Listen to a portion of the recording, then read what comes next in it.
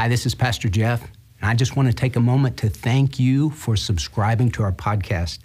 Hey, if these resources have been a blessing to you, would you please consider supporting us so we can continue to be here and reach even more people for Christ? Look for the donate link right here on your podcast player. Thanks again, and I hope you enjoyed today's message. God bless you. Welcome to From His Heart with Pastor Jeff Shreve, who's in his practical series entitled Shine, How to Live the Christian Life in an Unchristian World. Pride, God hates it, and humiliation is sure to follow. Turn to the book of Daniel and discover God's plan A for your life. Is it humility or humiliation?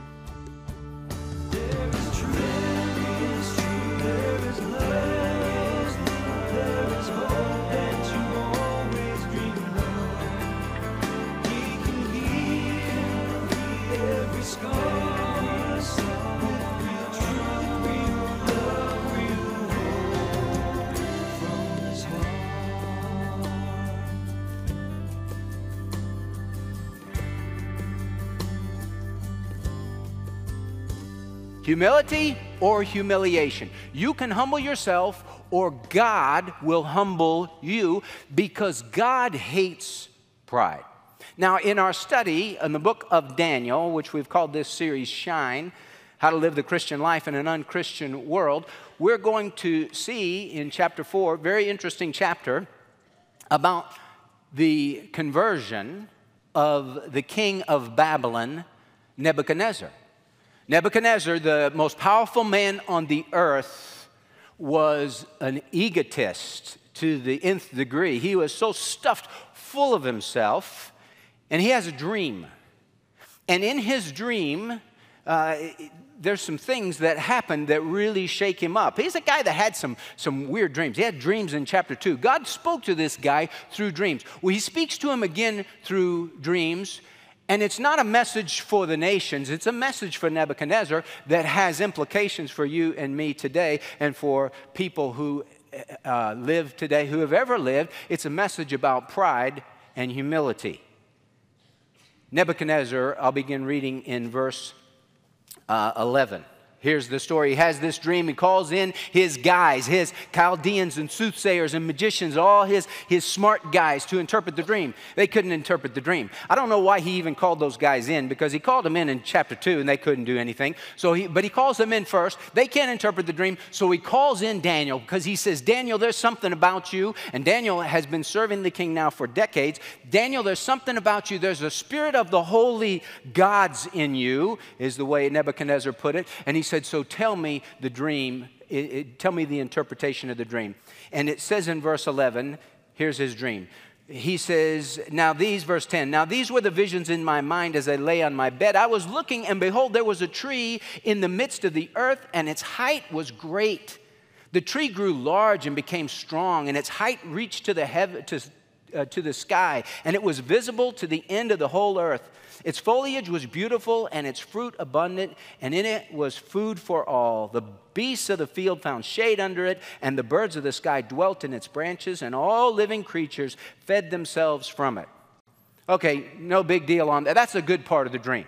It's just like, this is so nice, so wonderful. And then he says in verse 13, and I was looking in the visions in my mind as I lay on my bed, and behold, an angelic watcher, a holy one, descended from heaven. He shouted out and spoke as follows, chop down the tree and cut off its branches. Strip off its foliage and scatter its fruit. Let the beasts flee from under it and the birds from its branches, yet leave the stump with its roots in the ground, but with a band of iron and bronze around it in the new grass of the field, and let him be drenched with the dew of heaven, and let him share with the beasts in the grass of the earth. Let his mind be changed from that of a man, and let a beast's mind be given to him, and let 7 periods of time pass over him, 7 years.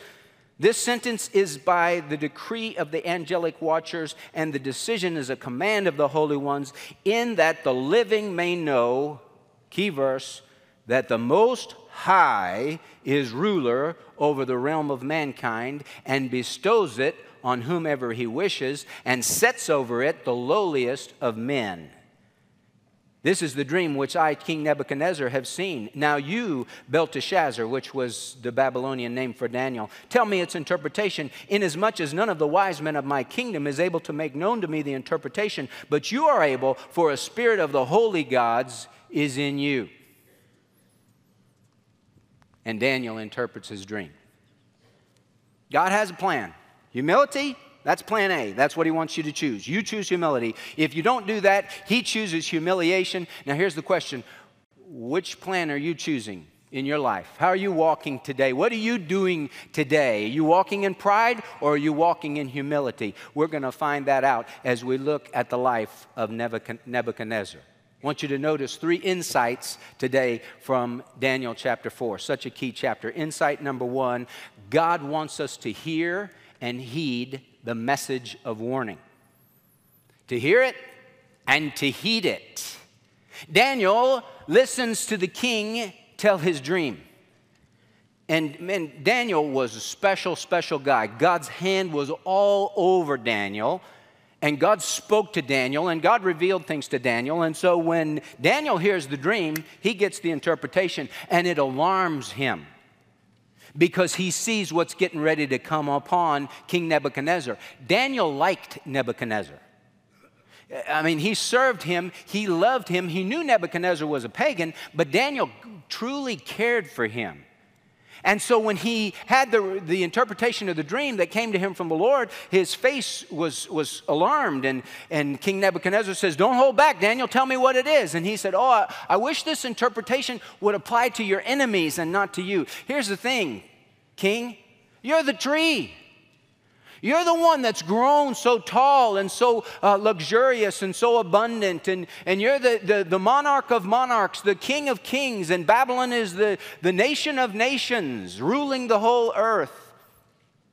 And God is getting ready to cut you down. And you're going to lose your mind. And you're going to be driven from mankind. And you're going to be living like a beast for 7 years. And it is going to happen to you until you understand, verse 25, that the Most High is ruler over the realm of mankind and bestows it on whomever he wishes.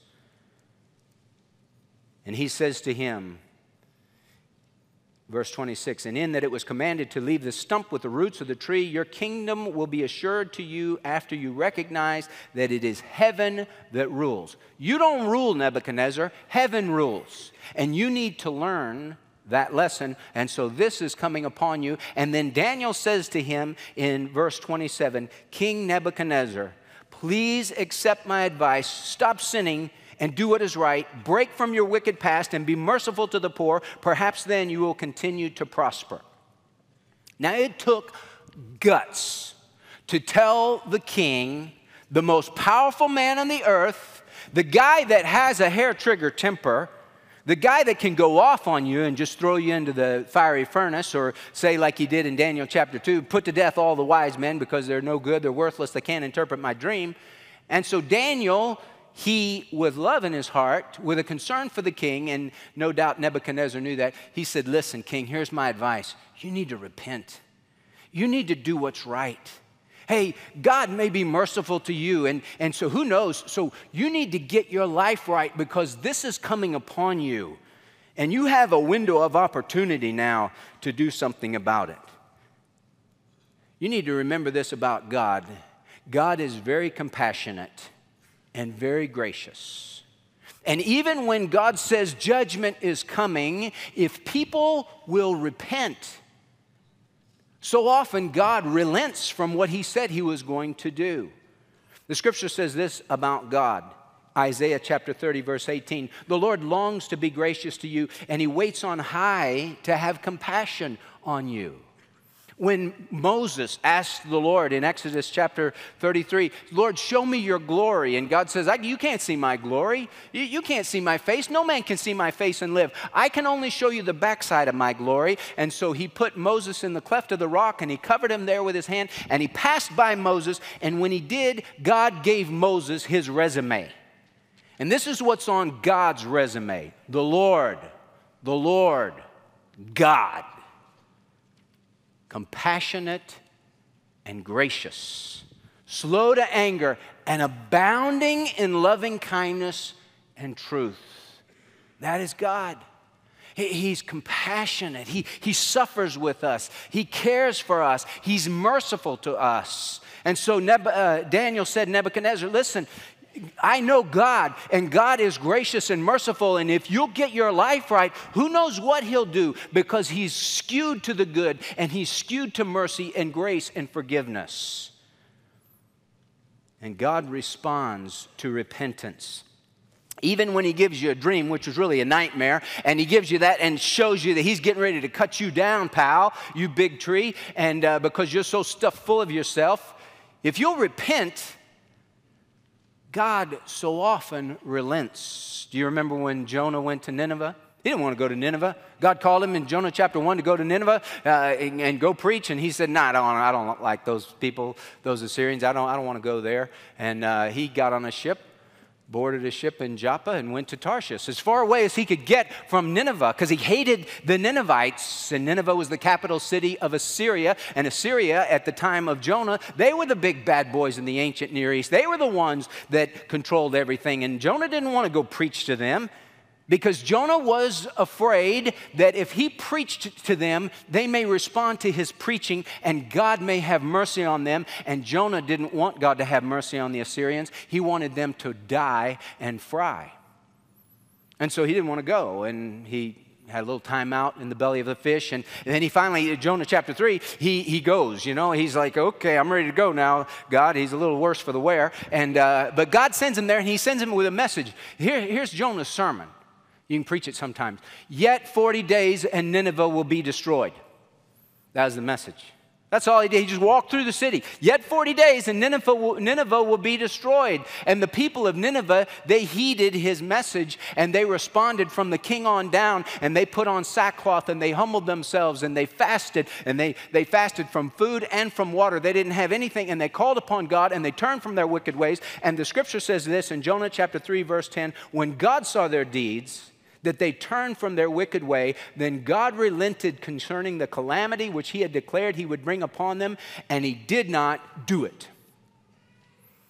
Daniel told Nebuchadnezzar, you need to turn from your wicked ways. You need to repent. You need to start doing good to the poor. And perhaps God will have mercy on you, and God will prolong your prosperity. And God will relent, because He did that same thing to the Assyrians in Nineveh. Hey, I don't know what's going on in your life. I don't know what you're participating in. But listen, any sin that you're participating in is a sin that has a foundation of pride. It's you going your own way, doing your own thing. Whether that sin is some kind of sexual immorality, it's rooted in pride.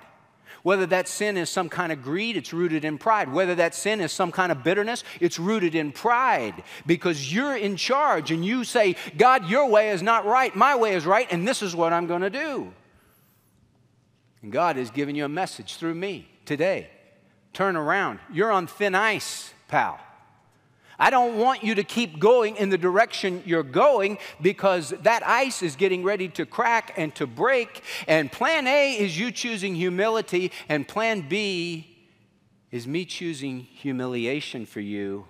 And God doesn't like plan B, and He doesn't want to use plan B. He wants us to choose plan A. So the first insight, God wants us to hear and heed the message of warning. Insight number 2. We tend to presume upon the mercy and grace of God. Now here's the deal. Okay, Daniel stands up, courage, tells the king, King, you need to repent.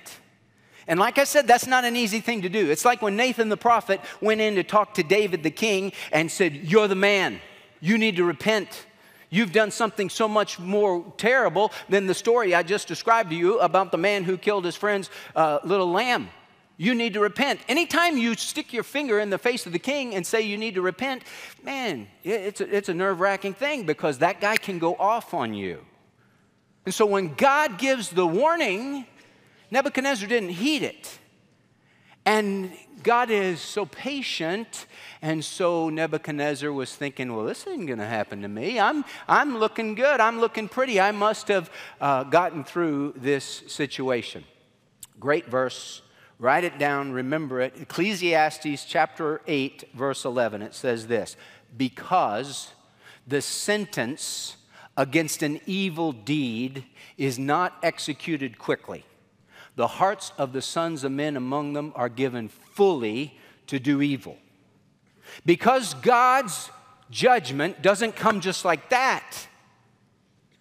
And you have God's patience here and God's grace and God's mercy, and then you presume upon that. You think His judgment is not coming at all. But that's faulty thinking. See, God's patience with our pride eventually runs out. Verse 28 says, all this happened to Nebuchadnezzar the king. 12 months later, he was walking on the roof of the royal palace of Babylon. The king reflected and said, is this not Babylon the Great, which I myself have built as a royal residence by the might of my power and for the glory of my majesty? Now he's walking on the roof of his palace and he's overlooking Babylon, and Babylon was something. I mean, this place was amazing. Babylon had a wall that was 87 feet wide and 300 feet tall. It had 250 towers inside the city. It was 14 miles as a square. It had 56 miles of wall all the way around it.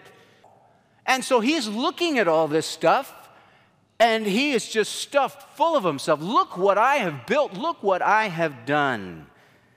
But the problem was God's patience had run out.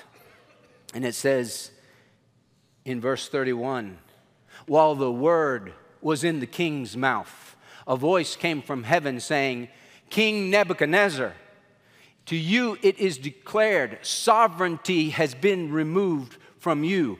Bam! When God's judgment falls, it falls like a hammer. Now, God is patient. But listen, the thing about God's patience doesn't last forever. His love knows no limit, but His patience does have a limit. And Nebuchadnezzar tried the patience of God, and God said, bam, that's it. Insight number 3. Not only do we tend to presume upon the mercy and grace of God, but God works to teach us the valuable lessons of humility. I want you to notice 4 lessons as we read verses 34 to the end of the chapter. Nebuchadnezzar said this, but at the end of that period, those 7 years, I, Nebuchadnezzar, raised my eyes toward heaven, and my reason returned to me, and I blessed the Most High and praised and honored Him who lives forever, for His dominion is an everlasting dominion, and His kingdom endures from generation to generation, and all the inhabitants of the earth are accounted as nothing. He does according to His will in the host of heaven and among the inhabitants of the earth, and no one can ward off His hand or say to Him, what hast thou done? At that time my reason returned to me, and my majesty and splendor were restored to me for the glory of my kingdom, and my counselors and my nobles began seeking me out. So I was reestablished in my sovereignty, and surpassing greatness was added to me. Now I, Nebuchadnezzar, praise, exalt, and honor the King of heaven. For all His works are true, and His ways just, and He's able to humble those who walk in pride. That's Nebuchadnezzar's testimony. God will break you down. He's able to humble those who walk in pride. How do I know, Nebuchadnezzar says? Because He did that in my life, and now I praise Him. See, God doesn't do that because He wants to destroy you. He does it because He wants to win you back. And He won Nebuchadnezzar to Himself through the humiliation. Nebuchadnezzar learned some lessons that God wants us all to know and to learn. Number 1, God is the one and only God. He's the one and only God. Remember in chapter 3, Nebuchadnezzar, when he sees God deliver Shadrach, Meshach, and Abednego from the fiery furnace, he sings, there's no God like Jehovah. And now in chapter 4, he sings, there's no God but Jehovah. He is the God, the Most High God. All these other gods in Babylon, they're nothing. It's God who is God. In Isaiah chapter 44, the Lord says, "Thus says the Lord, the King of Israel and his Redeemer, the Lord of hosts, I am the first and I am the last, and there is no God besides me." He's it. You and I, lesson number 2, are lowly servants who owe everything to him. Nebuchadnezzar had to learn that lesson. Man, so many of us have to learn that lesson. So many preachers need to learn that lesson. Because it's easy as a preacher to start thinking you're really something. Paul said, when any man thinks he's something, when he is nothing, he deceives himself. Lesson number 3, God is worthy of your praise and honor and total dependence. Now, verse 7, I, Nebuchadnezzar, praise, exalt, and honor the King of heaven, for all his works are true and his ways just. God is worthy of all your praise. He's worthy of all your honor. Listen, he's worthy of your obedience. Remember what we said? What is pride? Pride is you going your own way. Pride is not necessarily saying you shake your fist in the face of God.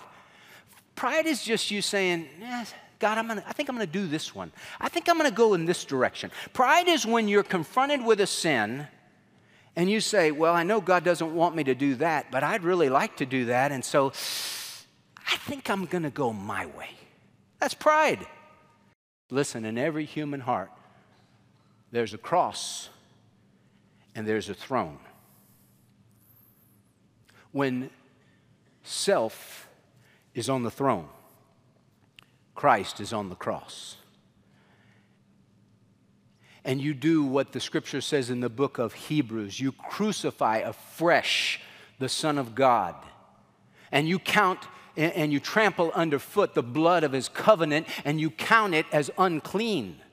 That's when you're going to call the shots. You're on the throne, he's on the cross. But you can get off the throne, and when you get off the throne and put yourself on the cross and you die to self, then Jesus sits on the throne of your life, and then he fills the life with joy and peace and power. And it's not your will, but his that you do. Hey, he's worthy. Total dependence and total obedience. And fourthly, God rewards those who walk in humility. When Nebuchadnezzar humbled himself before God, God restored him. And God blessed him, and God rewarded him. Proverbs chapter 22, verse 4 says that the reward of humility and the fear of the Lord are riches, honor, and life.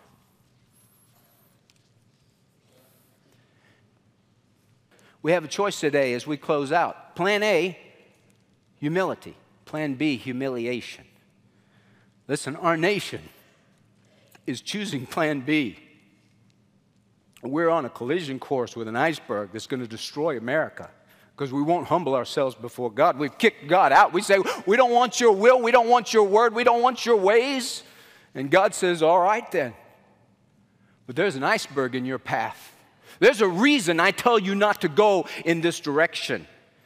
Man, we need to be praying. We need to get our own lives right.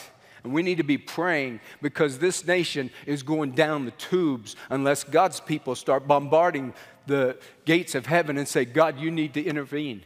And you need to do a work. And listen, it starts with us today.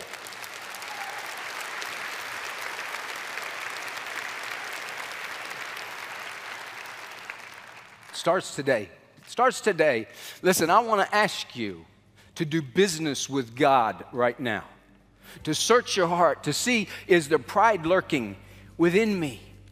And ask God, Lord, I want to humble myself before you, before your word. I want to get my life right. There's an opportunity, there's a window for everybody in this room, a window to get right with God. Don't make him humble you. Humble yourself under his mighty hand. He'll exalt you at the proper time. My friend, are you a soldier in the Lord's army? Have you ever received Christ as Savior and Lord? If not, today is the day for you. Just pray this simple prayer. Lord Jesus, I need you. I know that I'm a sinner and I'm lost and I can't save myself. But Jesus, I believe you are God in the flesh. I believe you died on the cross for my sins and rose again from the dead.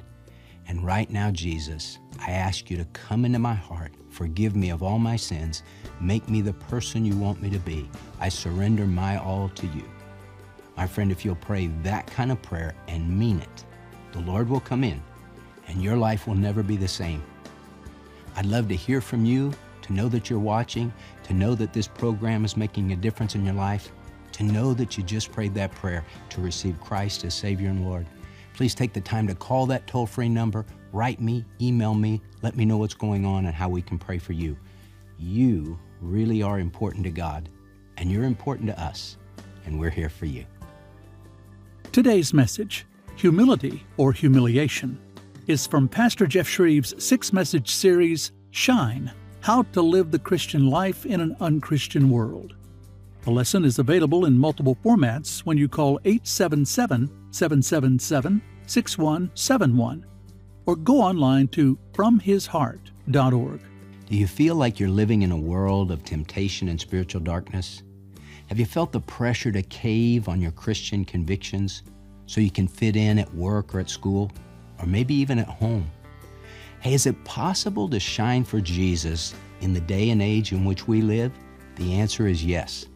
The Bible tells us about a man named Daniel who was kidnapped from his homeland in Jerusalem and taken to a faraway place called Babylon, a place of spiritual darkness, a place where there was great pressure to conform and compromise. But rather than give in, Daniel was one who stood strong for the Lord, and he let his light shine, and God blessed him for it. Now, to help you shine, I'd like you to get my practical series on the book of Daniel titled Shine, How to Live the Christian Life in an Unchristian World. I trust you'll be blessed as you put the truths of this teaching into everyday practice. I hope you'll get your copy today. God bless you. To get Pastor Jeff's inspiring and challenging 6-message series, Shine, plus his encouraging booklet, In the Face of Discouragement, make your gift of any amount this month to From His Heart when you call 877-777-6171 or go online to FromHisHeart.org and learn how to live the Christian life in an unchristian world. And thank you for supporting From His Heart. From His Heart is the viewer-supported broadcast ministry of Dr. Jeff Shreve, who believes that no matter how badly you may have messed up in life, God still loves you and has a wonderful plan for your life. You can find out more about that plan at FromHisHeart.org. Real truth.